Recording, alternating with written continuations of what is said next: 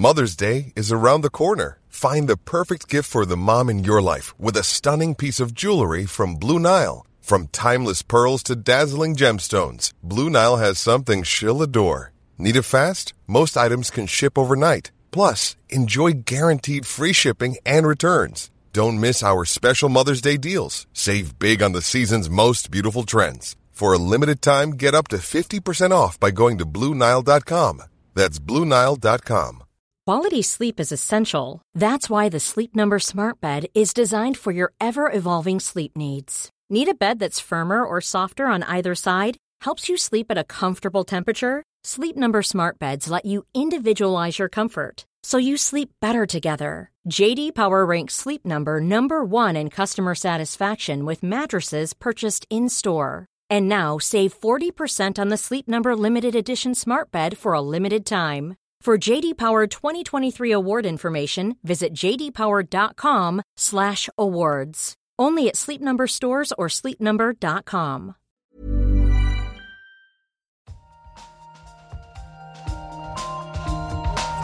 In an experiment. We don't know yet. Why is light so far? Like, it sounds so simple. They had no idea. But now the data speaks. I find this not only refreshing, but at some level astounding.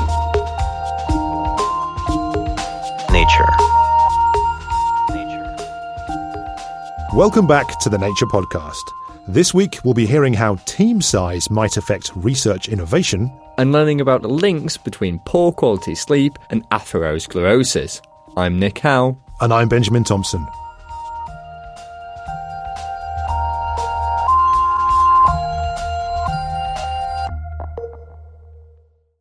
Now, Nick, you've just joined the team, as we discussed last week, and I'm sure you'll have noticed there's not that many of us. Agreed, we're a small group. Nimble, I'd say, and talented. Modest, too. Well, quite. And team size, albeit in a research science context, is something you've been looking into this week. That's right, Ben. Scientific research today seems more complicated than ever. There's simply too much out there for one person to be an expert on everything. This may be one of the reasons why research teams are getting bigger and bigger. And big teams can bring benefits. For example, there's a strong positive correlation between the numbers of authors on a paper and the number of citations it receives. But are there any advantages of working in a smaller research group? Are we losing something by focusing on bigger teams? A paper coming out in Nature this week has been looking at how the size of teams in all areas of science and technology affects their outputs. I spoke to the corresponding author of this paper, James Evans from the University of Chicago, who's been crunching the numbers.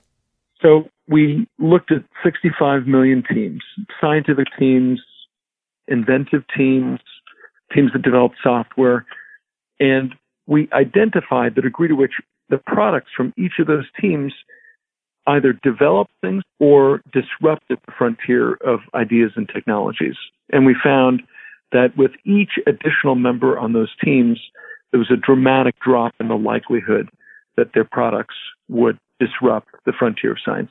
But what does it mean to be disruptive? James and his colleagues were trying to distinguish between papers that either upset the scientific status quo, making a potentially big, sudden change, and papers that consolidate and develop existing knowledge. So, what is the value of disruption? For the vast majority of science and technology, our purpose is not just to get a few more eyeballs, in the same way that a big production studio is more likely to pick Transformers 9 and fund that over an independent script, in the context of developing new films. If our purpose is to develop and fuel new ideas, which has the potential to really change science and technology, our findings show that it's much, much more likely that those are going to be sourced from small teams. But how do you measure how disruptive a paper is? In this research, disruption is all about the kinds of citations a paper gets. The authors argue that disruptive papers are often the beginning of something new. So authors tend not to cite research that's come before it, whereas consolidating papers form part of an ongoing body of work. So when they get cited, it will be alongside older and newer research. So James uses the way in which a paper has been cited as a metric for disruptiveness. Pierre Azoulay from the Massachusetts Institute of Technology, who's written a News and Views article on this research, thinks that there's a convincing argument to suggest that citations and disruptiveness are linked. And so they've done sort of a number of checks that really establish the plausibility of this sort of disruptiveness interpretation. So, for example, they've looked at Nobel-winning contributions. And conversely, he has looked at review articles, right? So articles are, in some sense, it's written without necessarily introducing new ideas. And so, for example, they've been able to check that the Nobel-worthy contributions are very disruptive according to this index, whereas the review contributions are very consolidative according to this index. So having checked the metric by assuming that Nobel Prizes are disruptive and review articles are not, the team are able to back up their claim that small teams are more disruptive. But does this new finding hold up across the board? In some fields, large teams are often the norm. Think of the huge collaborations in physics projects like the Large Hadron Collider. Whereas in mathematics papers, typically, there's only a few authors.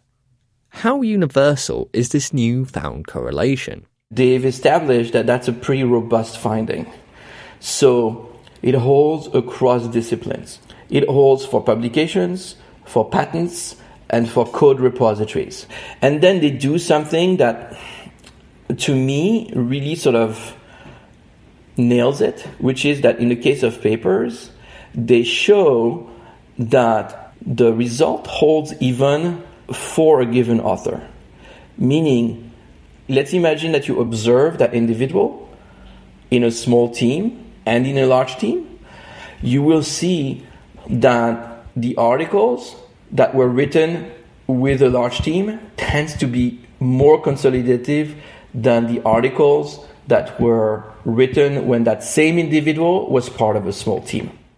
So this paper suggests that larger teams are less disruptive, and this holds across different fields of study and when looking at the same authors. But this does beg the question, why? Why do small and large teams behave differently? And what could be driving this? James has some ideas. So, for example, small teams are much more likely to search much more deeply into the distant past. They're much more likely to pick up and cultivate ideas that were unpopular that they built on. And small teams are much more likely to be flat. So a higher proportion of team members are likely to play multiple roles on the teams. They're less likely to be well-funded. And it turns out that all of these features end up contributing to the fact that their work, if and when it becomes important, it becomes disruptively important. James has some thoughts on other potential mechanisms. Perhaps large teams with big budgets are less able to change their approach. If you've spent billions building infrastructure to look for, say, gravitational waves, it's not easy to then change direction and look at particle physics.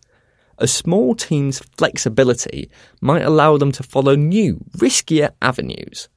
At the moment, it's unclear what the mechanisms are. So what happens next? Here's Pierre. We need to proceed with caution here. It's not a policy paper.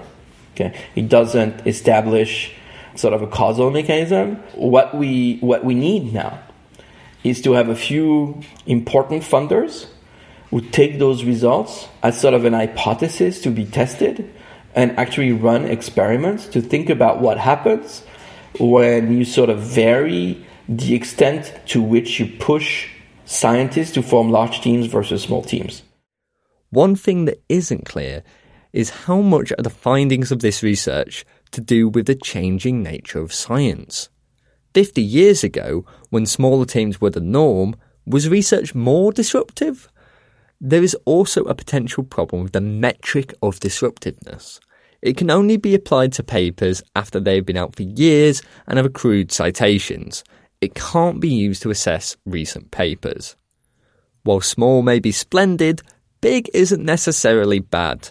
Pierre and James think we need both little and large teams for the advancement of science. Science needs both kinds of contributions. It's not like incremental innovation and elaborating initial ideas. It's not like this is not an important activity. It's a super important activity. And we need a balance. That was Pierre Azoulay. You can read his News and Views article and James's paper over at nature.com/nature. Coming up in the show, we'll be hearing how diet drugs could stem mosquitoes' thirst for blood. That's coming up in the news chat. Now, though, it's time for the research highlights, read this week by Shamini Bundell. Many insects on Earth are in danger of extinction, and the results could be catastrophic. A new review paper has collected evidence of huge drops in insect numbers all over the world, and concludes that 40% of insect species could go extinct in the next few decades. They're disappearing 8 times faster than mammals, birds and reptiles, and a lack of insects would have dramatic effects on ecosystems and human food chains. The main cause of insect declines seems to be habitat loss, but climate change and the use of pesticides also play a role. You can read more in the journal Biological Conservation.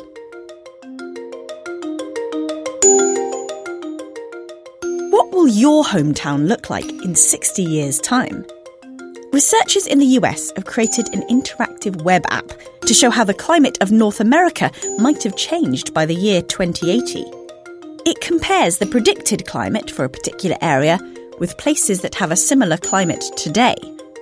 For example, in 60 years, Dallas in Texas could have a warmer and wetter climate, more similar to that of today's Estelle, Louisiana, if emissions continue to rise. The authors hope that this model could help people in North America understand just how climate change could affect their lives. You can read that study in Nature Communications and interact with the results yourself at tinyurl.com/urban climate. We've known for a long time about the importance of getting a good night's sleep. Not having enough, or just getting poor quality sleep, is linked to increased risk of several diseases, although not much is known about how these health problems arise. Now, a paper in this week's Nature has found a potential mechanism in mice that links disrupted sleep and a disease of the blood vessels known as atherosclerosis. Reporter Anand Jagatia spoke to author Phil Swirsky about the study and started by asking him how atherosclerosis develops. Atherosclerosis is a chronic inflammatory disease where cholesterol as well as white blood cells accumulate in the vessel wall and cause these plaques or lesions that, if they rupture, can lead to heart attack or stroke. In your paper, you were looking at mice. So first of all, how did you keep the mice awake? How did you disrupt their sleep? We placed these mice in these sleep fragmentation chambers.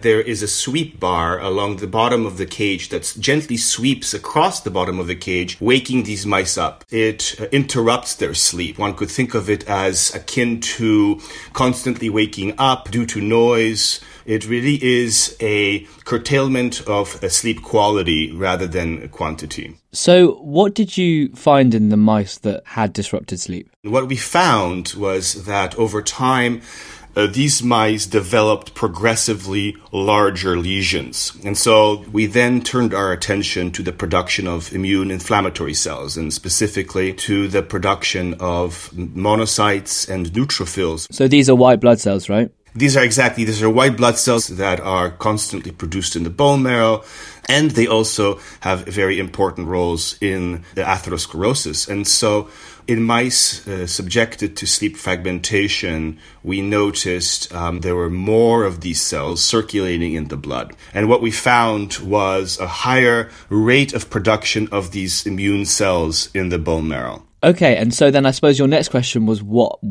is causing this increase production of white blood cells in the bone marrow, and then what did you find next? We decided to investigate the production of neuropeptides. So these are proteins that are produced in a region of the brain called the hypothalamus. One protein that caught our attention is a protein called hypocretin. It is a neuropeptide that promotes wakefulness. And what we found was that over time, as these mice were developing more atherosclerosis, as they were producing more immune cells, we found lower levels of hypocretin in the hypothalamus, less hypocretin in the blood. And on the other hand, we had hypocretin deficient animals that were not subjected to sleep fragmentation, which developed larger lesions, had higher numbers of circulating immune cells in the blood, and had a higher rate of production of these cells in the bone marrow. Okay, so hypocretin could be important then. So mice that had their sleep disrupted produced less of this protein, and also their atherosclerosis was worse. And also you're saying that mice that were genetically unable to produce hypocretin produced more white blood cells and their atherosclerosis was worse, even though they had normal sleep. That's right. And that really raised the question, are these processes linked causally? The key that really helped us to directly link hypocretin production in the hypothalamus and production of immune cells in the bone marrow was the identification of a small subset of cells that reside in the bone marrow that can directly respond to hypocretin. And so when you're awake, these high levels of hypocretin communicate to this cell to suppress production of immune cells. And when you're asleep, hypocretin levels are low, immune cell production is high. The problem with sleep fragmentation is that production of hypocretin diminishes. We don't know exactly why. We think that it's a form of exhaustion. And what that does is in essence, it takes off the brakes. And so now, when we are awake, the hypocretin levels are diminished and really increase the number of inflammatory cells that circulate in your blood and can give rise to atherosclerosis. So this experiment was obviously in mice. Are there any immediate implications for this pathway and for sleep in humans? We already have some clues that it might be. So we know that heightened numbers of immune cells is a risk factor and predicts for cardiovascular disease. We also have a handful of studies in humans that have connected diminished hypocretin production with risk for cardiovascular disease. There is actually a drug on the market called suvorexant for insomnia. So hypocretin is a wakefulness promoting protein, and the idea is that if you can interrupt its action on wakefulness, it'll help you sleep better. Our studies throw some caution because our studies suggest that hypocretin has anti-inflammatory properties. And so is a blocking of the hypocretin receptor, is this a potentially problematic approach that might heighten inflammation? And this is something to test for in the future. That was Phil Swirsky from Harvard Medical School talking to Anand Jagatia. To read the full paper, plus a news and views article on the study, head over to nature.com/nature. Lastly this week, it's time for the News Chat, and I'm joined in the studio by Nature's European Bureau Chief, Nisha Gained. Nisha, thanks for joining me. Thank you for having me. Hi, Ben. For our first story today, we're going to talk about funding, we're going to talk about Europe, and we're going to talk about a short list of giant projects. Yeah, that's right. We're looking forward to 2021 when the European Commission is supposed to be launching its next round of these massive science projects that are funded to the tune of about €1 billion. Wow, so these really are a big deal then. What sort of areas are we talking about? So what they've done now is they have whittled down some proposals into a short list of 6 projects, and they will fund up to about 3 of these to become the fully fledged initiatives in 2021. The ones that they have shortlisted there's a huge range actually. There is a project on AI enhancement, one on cell and gene therapies, one on personalised medicine, a couple of projects on solar energy, and perhaps most excitingly, something called the Time Machine, which is a digital humanities project. Tell me about that one. So quite unusually, this is a cultural heritage project. The previous flagship projects that the European Union has funded have all been quite hard science, shall we say, on the brain, on graphene, on quantum technologies.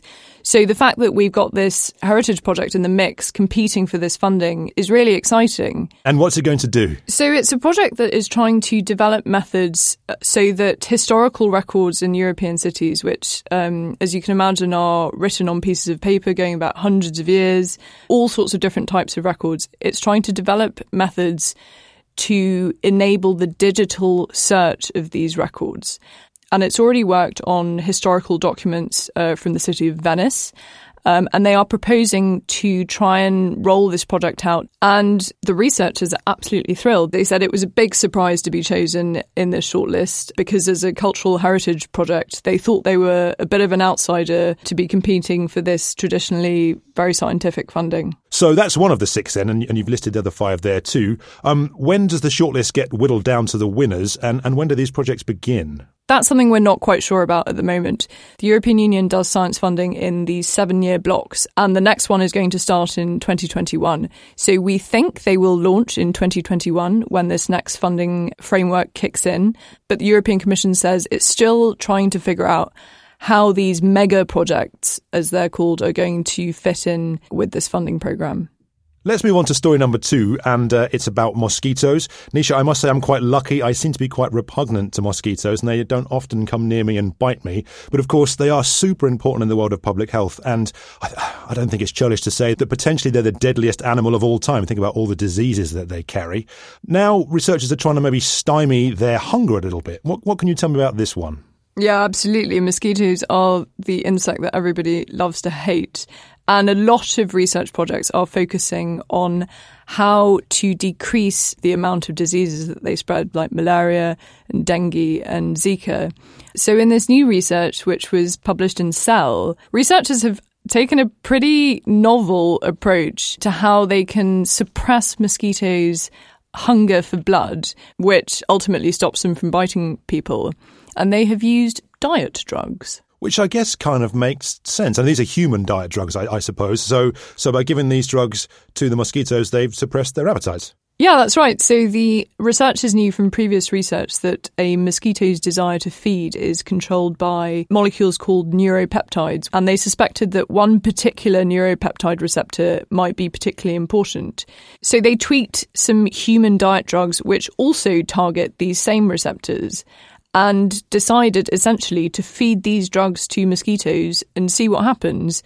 And it worked. The mosquitoes that ate these drugs were much less likely to try and approach what they call a lure, which basically has a human scent. And the drugs suppress their appetites for 2 days. So happy days then, I guess. Just give these drugs to the mosquitoes and off we go, right? If it were only that easy, of course there are a few catches here. One of them is that because they're using human drugs, if this compound were to be fed into an environment in some way, it could, of course, have an effect on people, which isn't what we would want.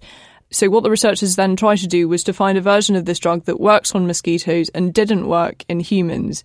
And eventually they found 6 promising compounds. Now, the other problem is that they found they would have to administer these drugs in really, really high concentrations, which would probably make it prohibitively expensive to deploy in the field. Well, finally then, Nisha, and maybe this is a daft question, I don't know, but how on earth do you get a mosquito to imbibe an appetite-suppressing drug in the first place? No, that's a really good question. So in the research, they fed the mosquitoes these drugs in a kind of solution. But that's a bit more complicated to do in the wild because you would have to work out how to lure the mosquitoes to something to feed on these drugs. Now, one way of doing this is to use basically something that has the profile of a human. It smells the right way. But using those, you might risk attracting other insects as well, which you don't want to damage. So still a ways to go on this one then, maybe? Yep. It looks at the moment like it's still a pretty complicated and expensive way of doing things. Well, Nisha, thank you so much for joining us as always. And listeners, to read more about these stories, head over to nature.com/news. That's it for this week. Don't forget to listen to our sister show, Science Talk from Scientific American. You can find that wherever you get your podcasts. I'm Nick Howe. And I'm Benjamin Thompson. Thanks for listening.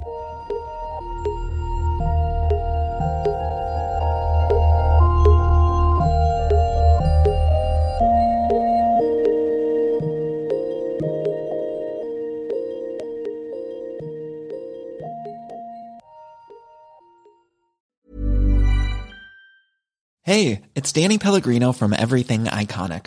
Ready to upgrade your style game without blowing your budget? Check out Quince. They've got all the good stuff, shirts and polos, activewear, and fine leather goods, all at 50 to 80% less than other high-end brands.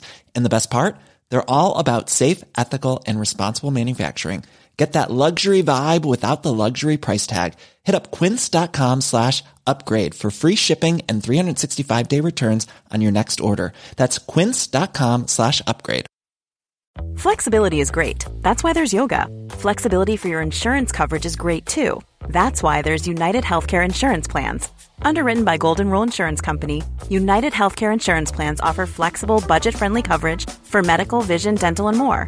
One of these plans may be right for you if you're, say, between jobs, coming off your parents' plan, turning a side hustle into a full hustle, or even missed open enrollment. Want more flexibility? Find out more about United Healthcare Insurance Plans at UH1.com.